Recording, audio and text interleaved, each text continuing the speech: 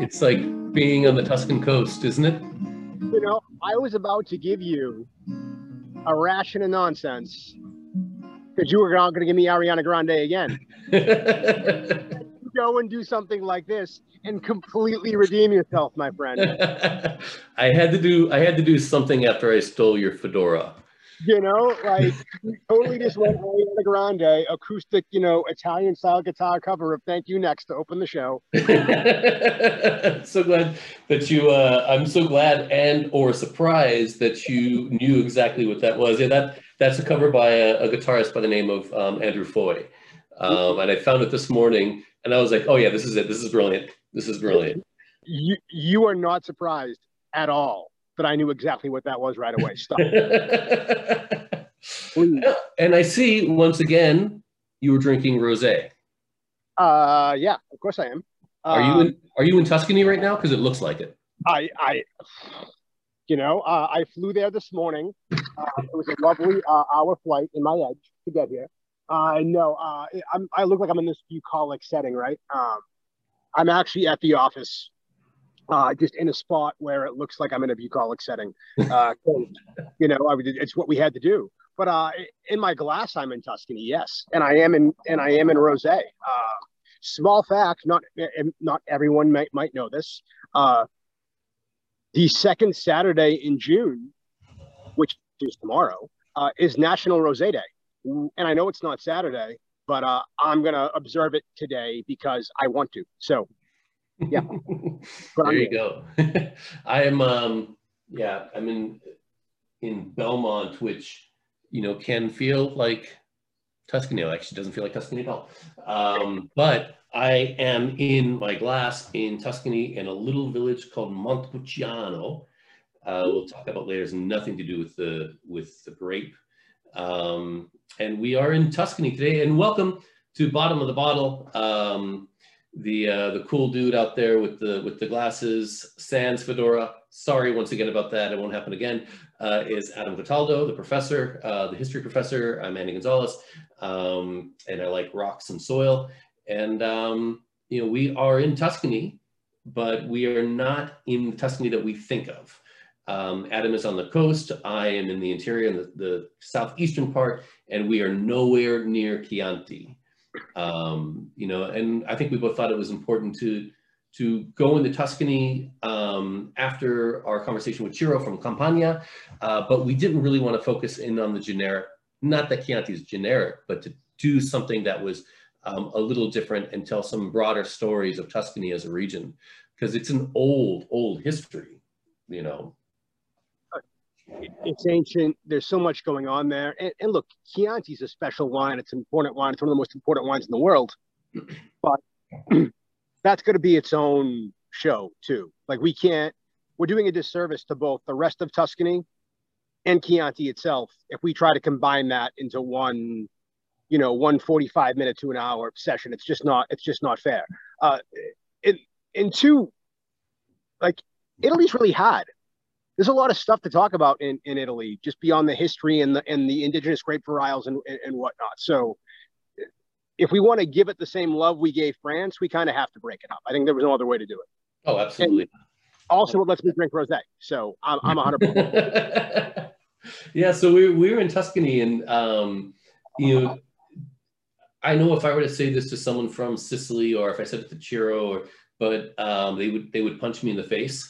But Tuscany in many ways does embody Italy, or at least our perception of Italy, in particular with the wine industry. It has an old ancient history all the way back to the Etruscans, which is where Tuscany comes from. And it was a tribe of people that lived in this area, and they grew grapes thousands of years ago. But the whole concept of how Italian wine is made today, and I just want to backpedal a little bit, or side pedal a little bit on Somm society. And we talked about this last time with Ciro, that people love this idea of like the old school ancient wines, the traditional wines. Well, how far back do we want to go? Because when the Etruscans were making wine, it was nothing like we would have today. We would not be able to drink it. They did produce wine, but they would actually wrap their grapevines around fruit trees, around their olive trees, because they wanted to consolidate as much land as possible to grow. And that was actually called matariato, which was a derogatory term that they would use for husbands that were basically, what's the best way to say this? They were kind of like puppies to their wives that would follow them everywhere. And that's how the Etruscans would actually vinify wines. And it wasn't really until the Romans came and conquered this area. You know, there's a lot to be said about conquerors and the negative side. One thing about the Romans, they were less, I think, interested in making people Roman, and they were mercantile. And they brought a lot of, I mean, look at the aqueducts throughout France, throughout Germany. You know, they brought a lot of infrastructure into wherever they went, and they brought winemaking into this kind of market sensibility. They still made wine in a real funky way where it was done with amphora. They would add honey, they would add raisins, they would bury it in the water, you know, which is not how we like wine today. I mean, different flavor profiles, right? You know, but they really brought the winemaking structure throughout Italy and really France into something that is a little more reminiscent of what we have today, you know. And that all changed ultimately in the Middle Ages, because in the Middle Ages you had more of a feudal rule where there was sharecropping. It was basically a 50-50 split between, you know, the growers or the landowner and the growers. And so they were just growing everything together, you know, with a lot of mixed farming. And it was not about quantity or quality at all. I mean, it was really make as much money as you can, pay them back. Who cares what it tastes like? I'm glad we don't live in those times today. The wines are probably a little better now. I might be safe to say. We might have to stop calling me history professor if you're going to keep going that far back, Manny. That's a total side, you know. You stole my hat, and then now you're stealing my title. It's totally I Googled that information about 3 minutes before we got on, just so you know. Well, so we can go on though. You know, the Italian winemaking today is still very much influenced by basically the banking families of Tuscany back in the, you know, 13th, 14th, 15th, 16th centuries. You know, the most famous of which we know are the Medici, which, you know, Machiavelli's The Prince. You would have seen it there. You know, if anyone had to read that book in high school, that was about the Medicis. You know, they were bankers of the Pope. You know, the wine I'm bringing today, I'm drinking a wine from the Frescobaldi family. Frescobaldis, they were bankers back in the day. And these long lines of heritage that were vying for power when Italy was a bunch of little city-states, not even regions, city-states. You know, like we talk about winemaking regions. Florence and Siena are both within the region of Tuscany, and even in Chianti, and they were fighting each other because they were separate states. I mean, it was so fractured at the time. Just craziness with all this stuff. And the fact that these families were able to survive and their winemaking tradition was able to survive to today. The Medicis actually, they're not making wine in Tuscany anymore. I believe they're making Lambrusco. So, but it's still them. The Frescobaldis are still in Tuscany, but you have this long streak. And again, too, you know, how do they all get their power and their land and their influence? From their connections with the Pope, because it always comes back to the papacy to tie all the way back into our own discussion from, you know, whatever it was 8 weeks ago now. So it's so, when we say the history of wine and the history of the world really link, they really do. It's so interesting how they are tied together. It's been such a part of the fabric of society for so long. And, you know, again, it's true in this case once more.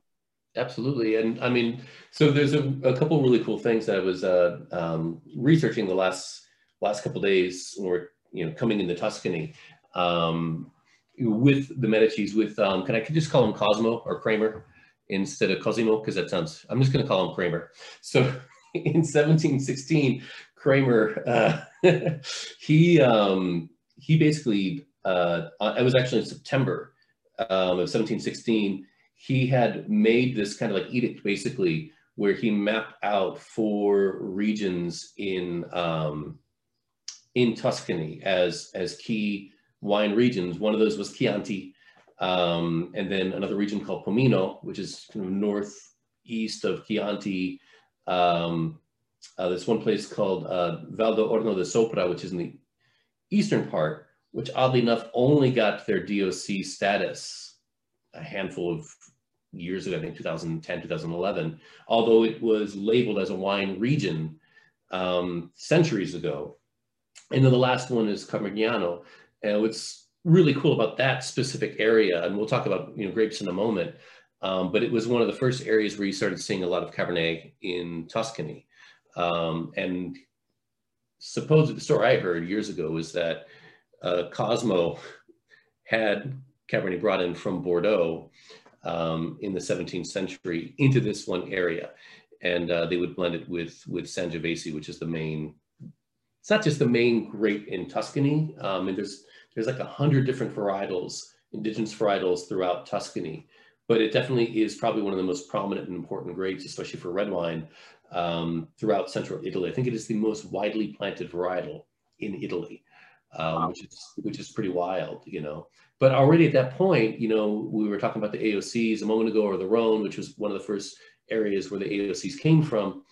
Although nothing was kind of legal binding like it is today with the DOCs, which are the version of AOCs in Italy, or DOCGs, they were already forming a lot of these rules and regulations, and what is the terroir, what are our different areas, and what grapes are we growing in these different areas, And one cool thing with Tuscany, I said Sangiovese is the key varietal, but if you're in different areas, you're using completely different grapes or different blends, like where you are today in the Maremma, they grow Sangiovese, it doesn't do well there.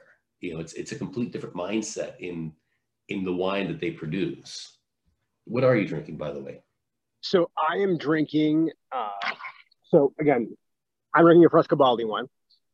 So the Frescobaldis, they've had like 700 and something years of contiguous winemaking with some really cool stories behind everything. This is their Maremma property. Amiralia is their Maremma estate. And I'm drinking their Alì, I believe it's Alì, Rosé, which you've already made fun of me for drinking Rosé when we're talking about Tuscany, but that's okay. It's a really cool wine. Alì pays reference to, again, going back to the Greeks, like we were last week, again, another tie-in, a sea nymph, Halia, who was in the sea, and they've named this, this gorgeous, beautiful, sea nymph, and they've named this rosé after her. So again, tying back to the history and tradition, and again, even the way it's made, we're a blend of Syrah and Vermentino. So the French varietals that aren't indigenous to the area, and the Italian varietal that is. So there's a lot of cool, again, just in the one wine, all those connections that you were just talking about are embodied in that wine. That's awesome. How is it? It's rosé, so it's delicious, obviously. For my townie moment, it's almost as good as my Dunkin' Ice. So yeah, it's so interesting with the with these different varietals, Syrah, Vermentino. Vermentino, first of all, is just such an awesome summertime grape. It is the cornerstone. It's one of those grapes too. I'm talking about indigenous varietals. They grow it in France, where they call it Rolle, and it's actually, you'll see it not in like Côtes-du-Rhône or it's not one of the white grapes in Châteauneuf, but you'll see it in the Languedoc and Provence. And it just, to me, just smells like the ocean. But one reason why Sangiovese just doesn't do well here is the soils, which are mostly sandy. And you can make a real simple fruity Sangiovese, but nothing that's too complex, Even if you go further north, there's a real famous area called Bolgheri, near Livorno, where you get some real great Cachuco, which is kind of like Fruta de Mar or something like that. But this is actually the home or the birth of like the classic Super Tuscan, because, you know, 60, 70 years ago, somebody realized, I want to make wine. I want to live here. Sangiovese does not make good wine here. What are the soils? Sand, there's clay, there's that limestone base, but it's more of a maritime, it's right. So this specific area, Bolgheri, it's right where the Tyrrhenian Sea meets the Mediterranean, but it's a little cooler and it's relatively humid there as well, which is similar to the Bordeaux region in France. And so they started planting Cabernet and Merlot there. The most famous being, you know, Sassicaia, which I think is, well, one of the greatest producers, one of the greatest wines based on Cabernet and Cabernet Franc in the world. Unfortunately, we don't have that today, you know. But that they realize, all right, if we want to make good wine and we want to be in this area, we cannot produce great wine with Sangiovese. It's just going to be too simple, you know. And that changed a lot within Italian history, Italian culture, or at least with winemaking. And once again, you know, kind of going back to what I was saying earlier, that people like things that are traditional. All the traditionalists that I know will never, ever turn their nose at Sassicaia. It's just amazing. Well, you know, it's I love this. I love this conversation because Italians are very territorial, right? I mean, so how many different names for Sangiovese is there just in the northern section of Italy? Because the different regions don't want to, you know, call each other by the same. They don't want to have the same name. It's so interesting. We might be having a guest show up here, Manny. Someone just pulled in. I think they're wondering what the hell I'm doing over here. Like what's so cool about this part is they're maximizing what they have. They're just using a different grape, right? So it's their, hi Ben, what's going on? Yeah, I am, but it's okay. You can come say hi. I'm recording with Manny right now. We're doing an educational session, so it's okay. It's okay. Say hi, Ben. How are you, man? How are you, sir? What are we educating about? Tuscany. Ooh, I like it. Yeah, you know, cool. Why not? Who needs Ciro? Exactly. Who's Ciro?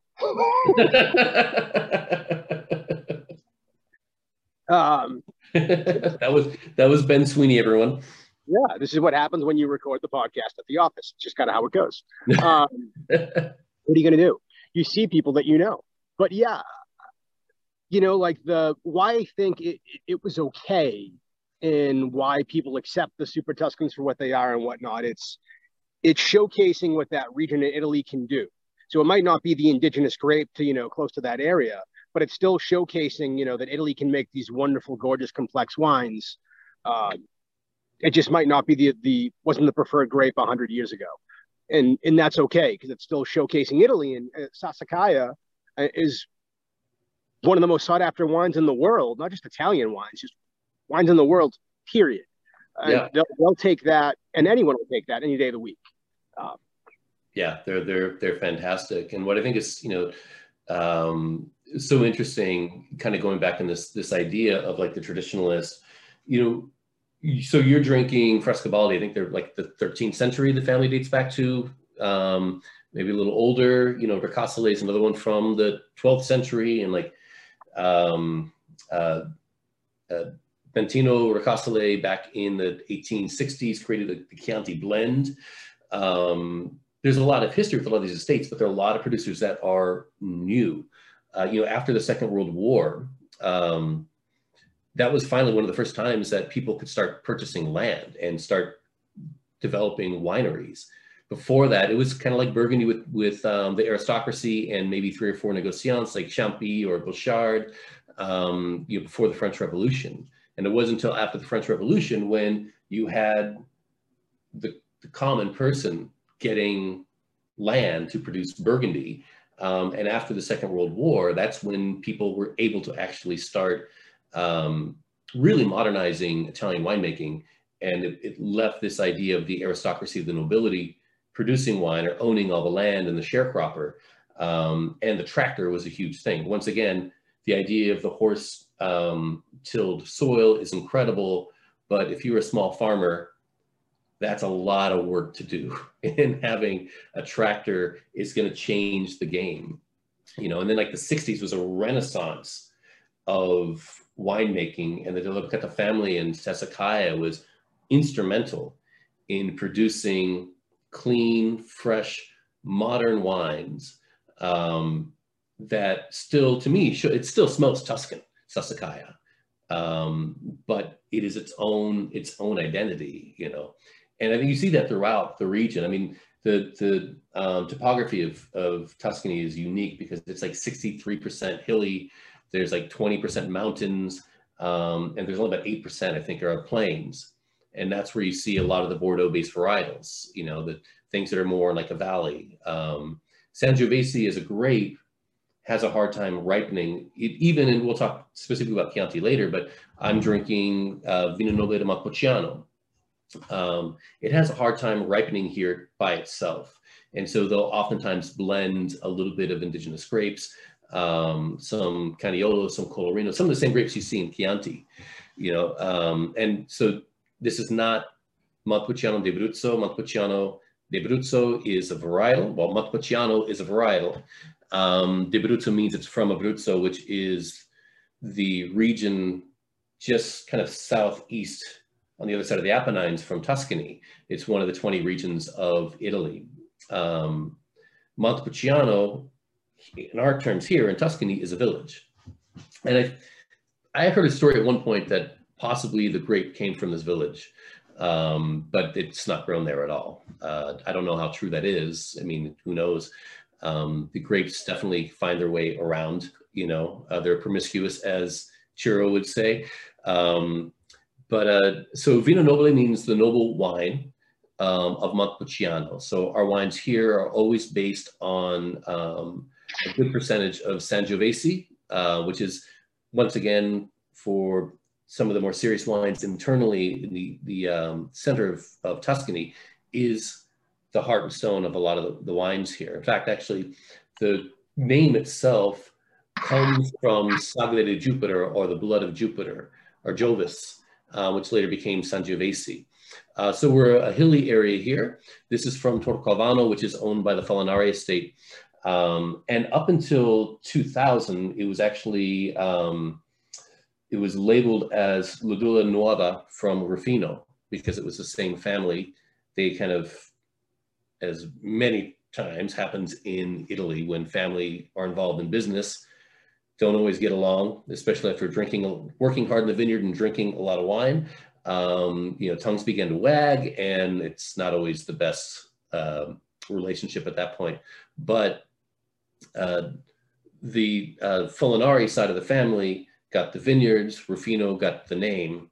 And so this is a pretty old, actually old estate that dates back to the 14th century. Torcalvano is a newer brand, but you know, to me, this is such an awesome, gorgeous wine. Florentine style steak all day long. You know, it's just, yeah, it's peanut butter and jelly. It's Florentine steak, peanut butter and jelly, same thing. You know, I'm with you. You know, I think I want to circle back quickly, because you were talking about how in the 60s they had this huge kind of, you know, boon in winemaking for lots of reasons. Sometimes historically, we forget how old the planet is and how old human history is, and so on. You know, true feudalism did not really end in Europe, if you count Russia, until 1917. The French, you know, got rid of feudalism in the late 18th century when they had the revolution and so on, and started, so that they had kind of a jump start. Italy hasn't really been a true, you know, or has only been, excuse me, a true unified country since the late 19th century.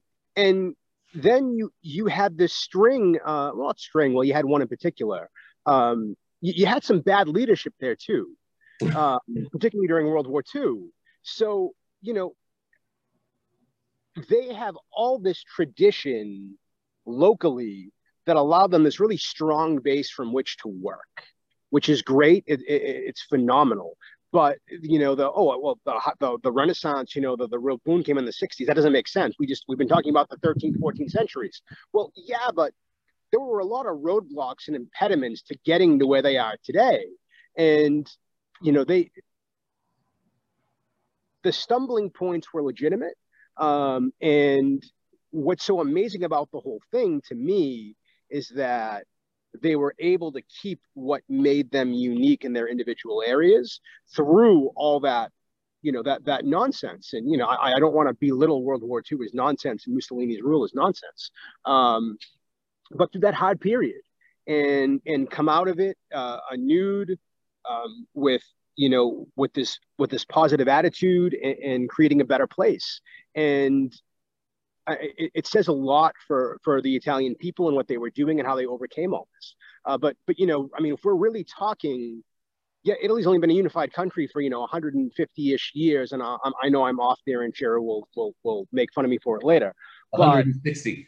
Yeah. So, but I mean, even beyond that, if we take that period, you know, in the 30s and 40s, we're looking at the last 80, so 70 to 80 years, where they've really had the chance to thrive and overcome and create that new identity for themselves. And it's special, it's unique. I think they should be commended for it because Europe went through a lot, man.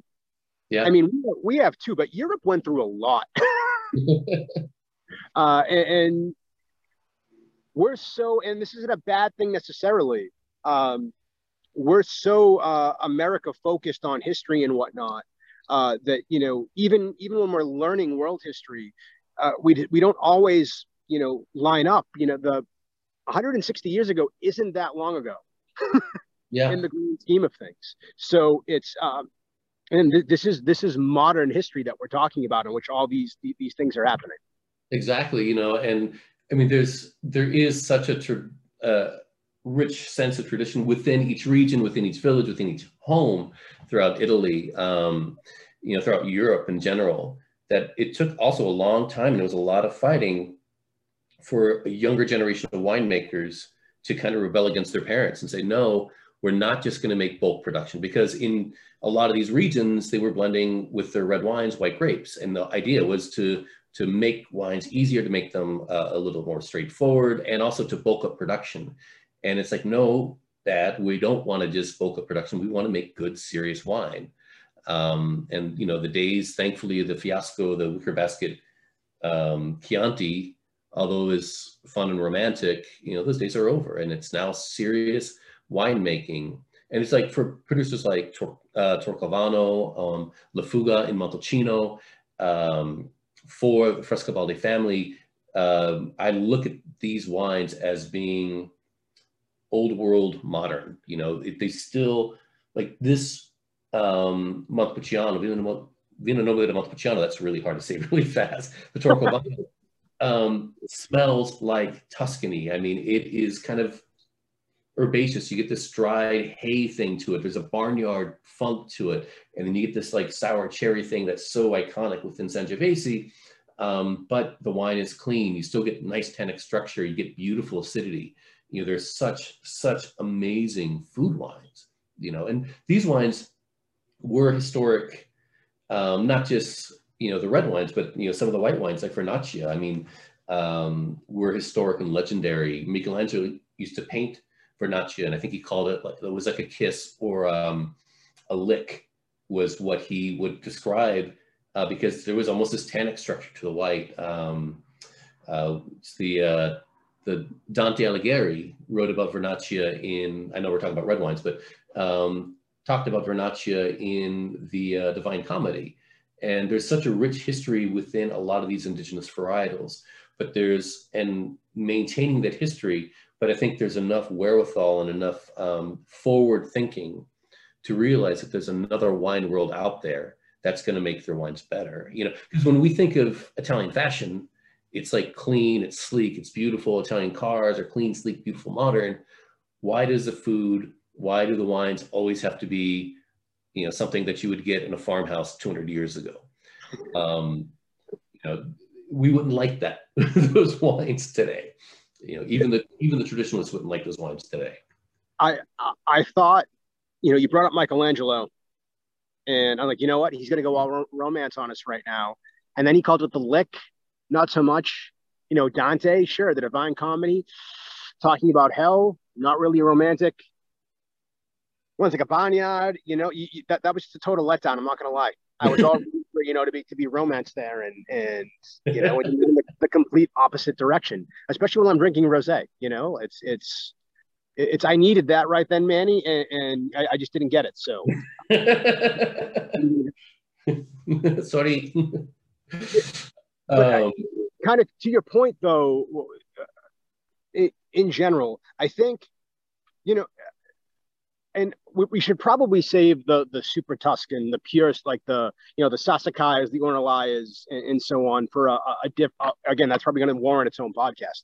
But I do think we should touch on it quick, because that was the moment, from, in my opinion, where the Chianti stopped being the focus. And I mean, even if you look at, you know, we haven't even touched on Brunello yet, Manny. What's wrong with us? Even if you look at the Renaissance in Brunello, and when that started, that was right around the same time the Super Tuscan, you know, focus started, because that was when, hey, look, we can make great wines that aren't labeled Chianti, and these different areas, either from Sangiovese or from not. You know, the Brunello Renaissance really started to happen in the late 60s, when, you know, how are we going to grow this? How should we, you know, where should we grow it? What's the best spots? Obviously, you have to grow it in Montalcino, but, you know, what was the best land for it? How should we, you know, what type of oak should we use? How long should we macerate? All these things, that Renaissance came. And it was at this, in many ways, all these beautiful wines came to the forefront again, because Chianti was so married to tradition. They weren't making as good a wine as they could have. Yeah. You know, and so basically, well, really quickly, because we'll touch on this more another day, there was a mandate from, you know, from the government when you were making your Chianti, that you had to blend in some indigenous white grapes. There was a certain percentage, and you had to do it for lots of reasons. One, it made a more quaffable wine. Two, those white grapes were easier to grow, so it was less work in the field. It was kind of, I don't want to say it was like economic stimulus, but it was helping farmers, you know, create more product. But the wines were just kind of meh. And in response to that, everyone around said, you know what, I'm going to break these rules. I don't like these rules. I'm going to break them, because I can make a better wine if I break these rules. And I actually think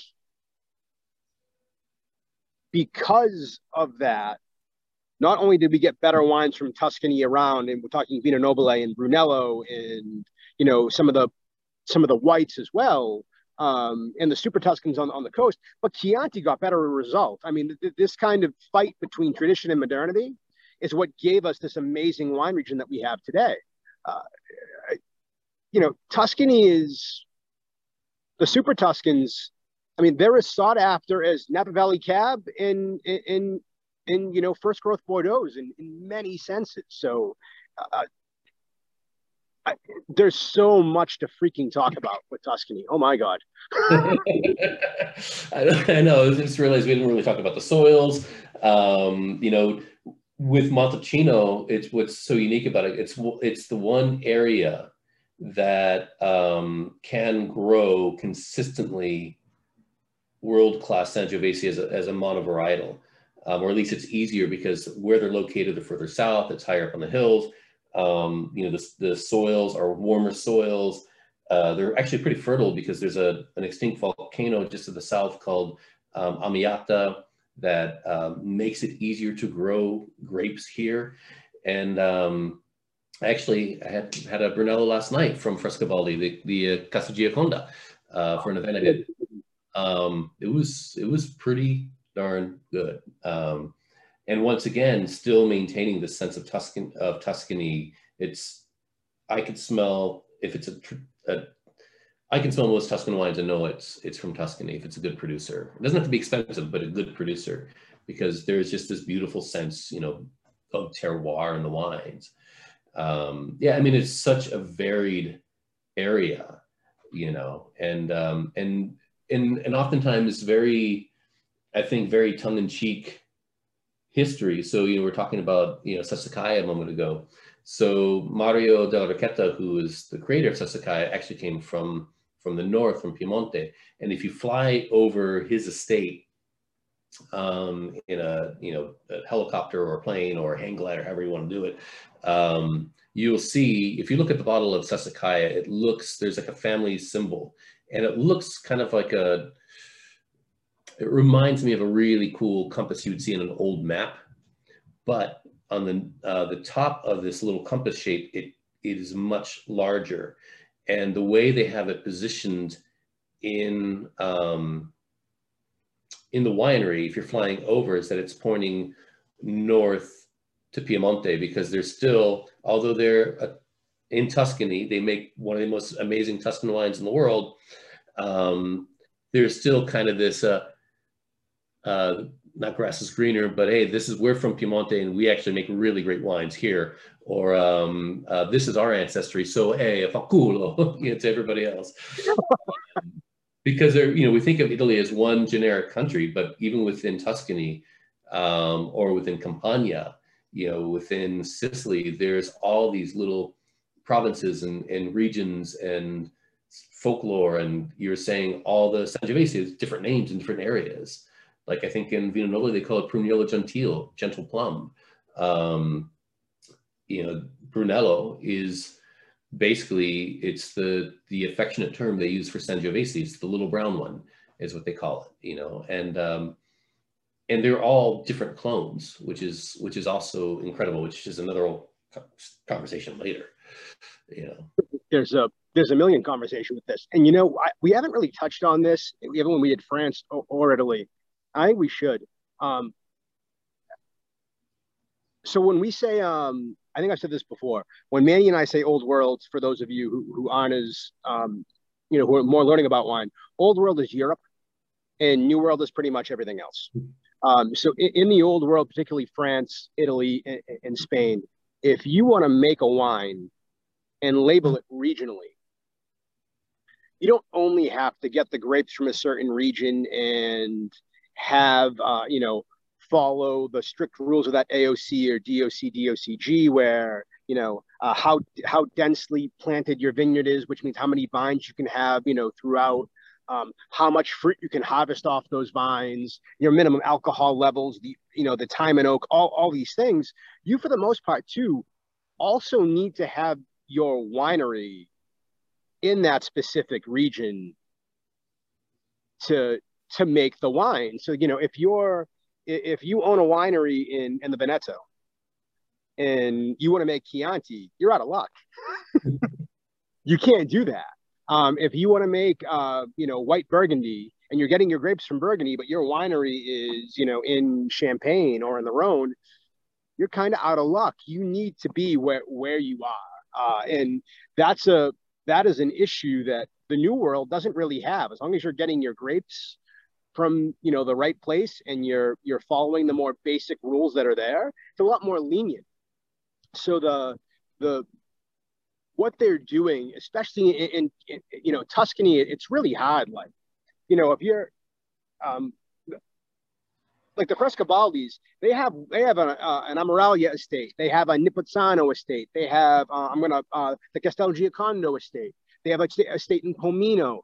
They have all these different areas. One, they've been around for 700 and something years, but two, because they need to.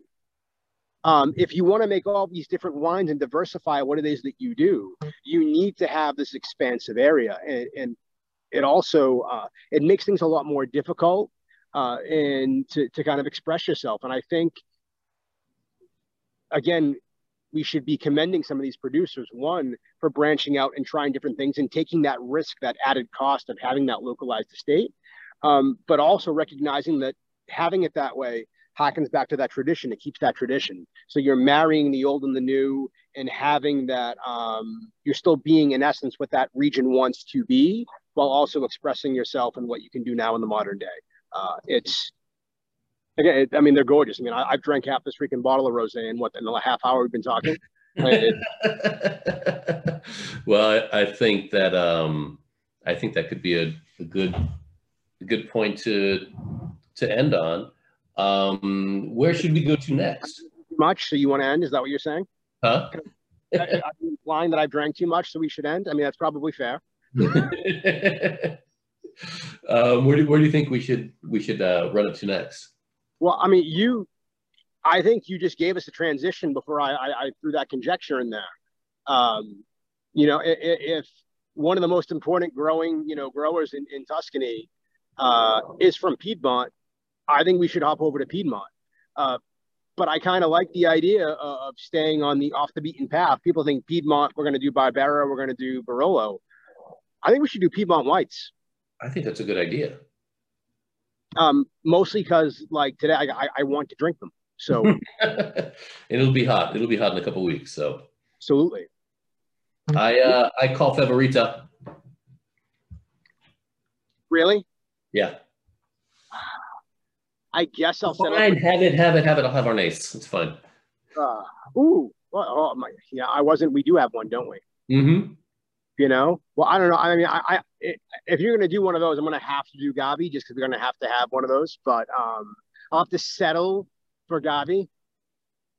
Sue me. I mean, it's just I'm going to have to drink a gorgeous white wine that just more people know about, as opposed to the one that people don't know about. It's a tough world. It's so tough. Tragedy comes so young. Right. Awesome. Well, I think we're going to kick us out with some music. Once again, everyone, thanks for joining us at Bottom of the Bottle. Check us out on Instagram, Bottom of the Bottle 750. Wherever you stream your podcast. Are you ready for some more Ariana Grande? I am always. All right. Ready for Ariana Grande.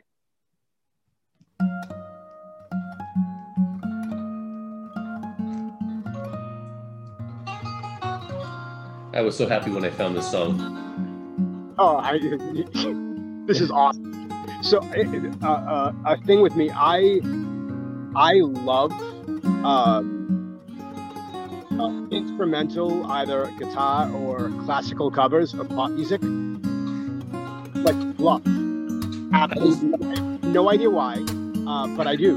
Like, there's a string quartet version of this song that I think is awesome. You would have loved my grandmother. I was trying to find Muzak, like where it's like the orchestra.